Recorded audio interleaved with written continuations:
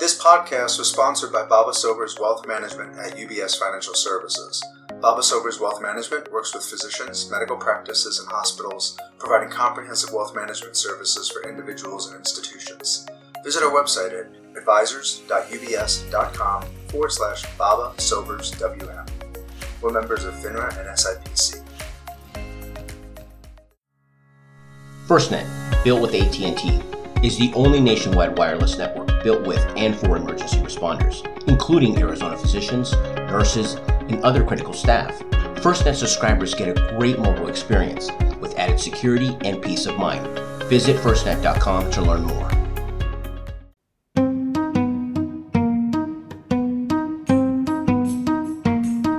And as that hearing loss develops further and further over time, that word comprehension that the brain is responsible for starts to decline.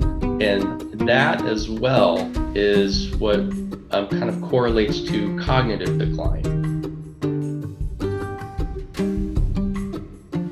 Welcome everyone to the Arizona Physician Podcast. My name is Edward Harajo, your host for today's episode. Today we will be discussing hearing loss and the importance of treating it early. Jorge Castro is a hearing aid dispenser and practice owner with 14 years of industry experience. He is currently the co-owner and president of Beltone, Arizona. He is board certified in hearing instrument sciences and is a member of the National Board for Certification in Hearing Instrument Sciences, the International Hearing Society, and Hearing Healthcare Providers of Arizona. Jorge, welcome to the show. Hi, Edward. Thanks for having me on. It's an honor to be here. Jorge, let's begin with the article you submitted for Arizona Physician. Very interesting article, hearing loss linked to comorbidities. You discuss the 6 major comorbidities that are typically associated with hearing loss. Can you share what they are? Yeah, so those comorbidities, they're isolation, falling in balance, depression, diabetes, cardiovascular disease, and dementia or cognitive decline. And that article was actually about was a study that came out about maybe 10 years ago from Johns Hopkins by Dr. Frank Lin. And in that study, he was gathering information to determine how people with hearing loss or how people were affected by hearing loss compared to people with normal hearing. And so what he found was, and this relates a lot more to dementia and cognitive decline. I mean, when we're talking about hearing loss and seeing patients with hearing loss, these are all comorbidities that are related to that. They're not causal, so one doesn't cause the other, but there's a correlation between them in that people with hearing loss or people with these comorbidities tend to go hand in hand. And dementia and cognitive decline is the number one thing. So what they found during the study, what Dr. Lin found during the study, is that people who have untreated hearing loss tend to develop cognitive decline or dementia-related diseases a lot more quickly than people with normal hearing. I see. Especially people who haven't treated that hearing loss, so untreated hearing loss. And what he also found was that people who have hearing loss that goes untreated, and this is especially in the older population, that those people will actually start to lose brain matter. Oh, wow. At a rate of about, I believe it's a cubic centimeter per year, more than people who have normal hearing. So people with hearing loss that goes untreated, especially over a longer period of time and a greater severity of hearing loss, those people are actually losing brain tissue. As a hearing care professional, do you then see that older population as the main patient group that falls victim to hearing loss more so than others? Yeah, Edward, that's typically what we see in our clinics. Most of our patients are I think around, above 60, 65 years old. And that's That's also kind of the population that falls into that dementia category or cognitive decline. So it's pretty prevalent when we see it, especially somebody who has more severe, profound hearing loss. They tend to have more issues with cognitive decline. And so what we've also noticed with that is as time goes on, as that hearing loss continues to get worse, especially if it's not treated, the brain is not receiving stimulus from the ears. And so that lack of stimulus is putting it's putting more of a load on the brain, because the brain's going to have to work a lot harder to interpret those sounds. Two, it's going to show up as an effect of poor word discrimination. I see. And that word discrimination is really key with people with hearing loss. So when we're evaluating someone's hearing, we're looking at, when we do a hearing test, we're looking at what we call pure tones, kind of like if you took a tuning fork and you smack a tuning fork and see how well someone can hear that sound. But we do that across a whole spectrum of sounds, frequencies. And so that allows us to test how well somebody's ear functions, with the three parts of the ear, outer, middle, and inner. We can see how well that whole system works, but it doesn't tell us how well the brain is going to receive that signal. And so that's what we do word testing for. And word testing, word comprehension, simply just tells us, if this person is getting, maybe half of the volume of what they need, then maybe they only understand 70% of the words that they hear. And as that hearing loss develops further and further over time, that word comprehension that the brain is responsible for starts to decline. And that as well is what kind of correlates to cognitive decline. I see. Thank you for that insight. After the break, we'll continue our discussion on hearing loss and recommendations Corey has for physicians on signs they may see in their patients that may be developing hearing loss. Thank you for listening to this episode of the Arizona Physician Podcast.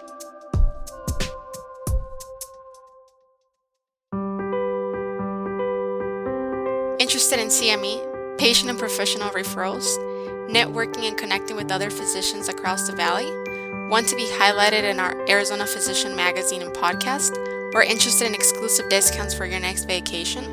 At MCMS, we offer all of the above to fit your needs as a physician. Join us now. For more info, check us out at mcmsonline.com or give us a call today at 602-252-2015. Welcome back, everyone. Thank you for joining us on this episode of the Arizona Physician Podcast. Today, we are joined by hearing care professional Corey Castro as we discuss hearing loss. Let's continue. Corey, share with us how the brain interprets sound.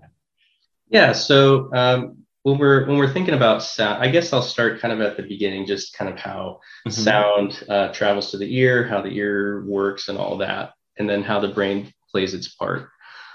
So when we think about sound, we're actually thinking of vibrations through the air. So those are sound waves, right? Okay. And when sound waves travel through the ear, they're collected by the outer ear. So the outer ear is designed to capture those sound waves and transmit that through the auditory system. So the sound waves go through the ear canal. They vibrate against the eardrum. They go through the middle ear, through the bones in the middle ear. And then they get to the inner ear, the cochlea. And basically what happens there is that mechanical function of the sound wave turns into an electrical impulse that travels through the hearing nerve to the brain. And then when the sound gets to the brain, it's the brain's job to interpret that sound. And that's where, when the sound is traveling through the ear, it turns into speech or noise or whatever sound it is that you're hearing. So another way of looking at that is, you hear sound with your ears collect sound, and then your brain interprets that sound into some form of meaning. So what physically has to happen for there to be a breakdown then that then leads to hearing loss? There's a few different things that can happen. We usually will break it down between what we call sensory neural hearing loss or conductive hearing loss. Sensory neural is typically nerve damage. So at the cochlea or the inner ear, the hearing nerve or the brain itself, there's some form of damage. Either it's the tiny hair cells inside the cochlea might be just degraded over time from wear and tear. So it takes more force or energy for them to fire off electrical pulses to the brain. There could be a tumor on the nerve itself that's impeding those electrical pulses, or there could be a lesion on the brain as well. Part of that study that Johns Hopkins did actually found that there was a loss of brain tissue or brain matter in people with hearing loss who went untreated over time. And that also could be, what contributes to hearing loss in general too. The other type of hearing loss that we typically see is due to what we call conductive. And basically that's a mechanical breakdown or blockage in the outer or the middle ear. That could be wax, it could be foreign object, it could be, perforation in the eardrum, fluid buildup in the middle ear. There's a lot of different things that can cause that type of hearing loss. I see. That's not typically something we see in the older population though. At Beltone, we are working with people who are more inclined to develop a sensory neural hearing loss. I see.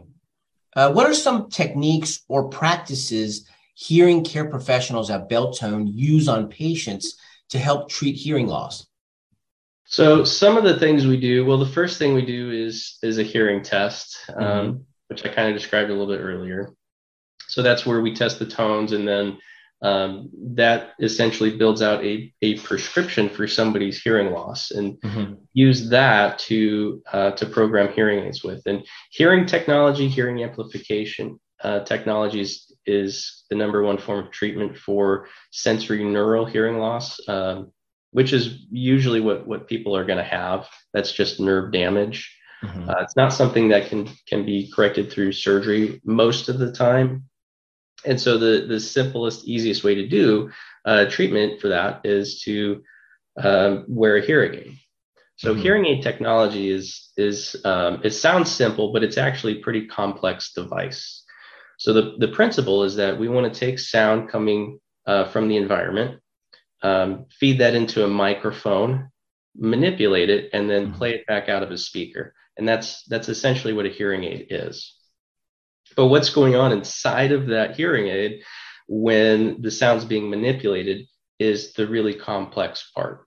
So we take those tones that we find during the hearing test, and using that as a prescription, we create a target of how much amplification we want to provide a person at each one of those frequencies. Because hearing loss is not flat. It is not just straight across the board. There's some sounds that people hear well and some sounds that people do not hear well. And so to call it a hearing problem is not totally accurate. It's usually an understanding problem that we're trying to help correct. I see. Okay. So our hearing aid technology is designed to take a person's specific hearing loss pattern and then amplify sounds to that pattern. And then at the same time, the hearing aid is designed to recognize what is a human voice, what is a dish clashing in the background, or refrigerator noise or car noise, or even speech babble, which is what we call, speech in the background that you're not trying to listen to, like at a restaurant. Yeah, I see. And, if you're trying to amplify everything all at once, that's really not good. For a lot of people, it just makes everything a lot louder and more confusing. So what we do with hearing aid technology is we just try to amplify the sounds that are important, which are typically, voices from conversations that you're having, people in front of you, people at the table, and not amplifying the stuff outside of that, which becomes enormously difficult to do, because you as a person can tell, yeah, I don't want to hear, this couple at the table next to me. But how do you convince or tell a hearing aid that you don't want to listen to that couple at the table next to you? So how long does that whole process take at Beltone? I'm a patient and I go there. How long does that take in order for you to kind of fine tune everything for them? So, yeah, it all starts with the initial consultation. So it's about 90 minutes. We do we get to know you a little bit, and what's bringing you in, what problems are you having? What problems are you having? And then we'll do a hearing test. So we'll do the tone test, we'll do speech testing, we'll look in the ears, make sure everything looks okay. If there are any red flags, then we'll actually refer that patient out to a physician, an ENT physician. But if everything's looking okay and we're dealing with typical hearing loss, we'll discuss the results of that and provide a recommendation. And if that person decides to move forward with hearing aids, then that would be, now we're doing a hearing aid fitting. So that would be, we take some hearing aids, we program them for that person. Sometimes we can do that at that initial visit.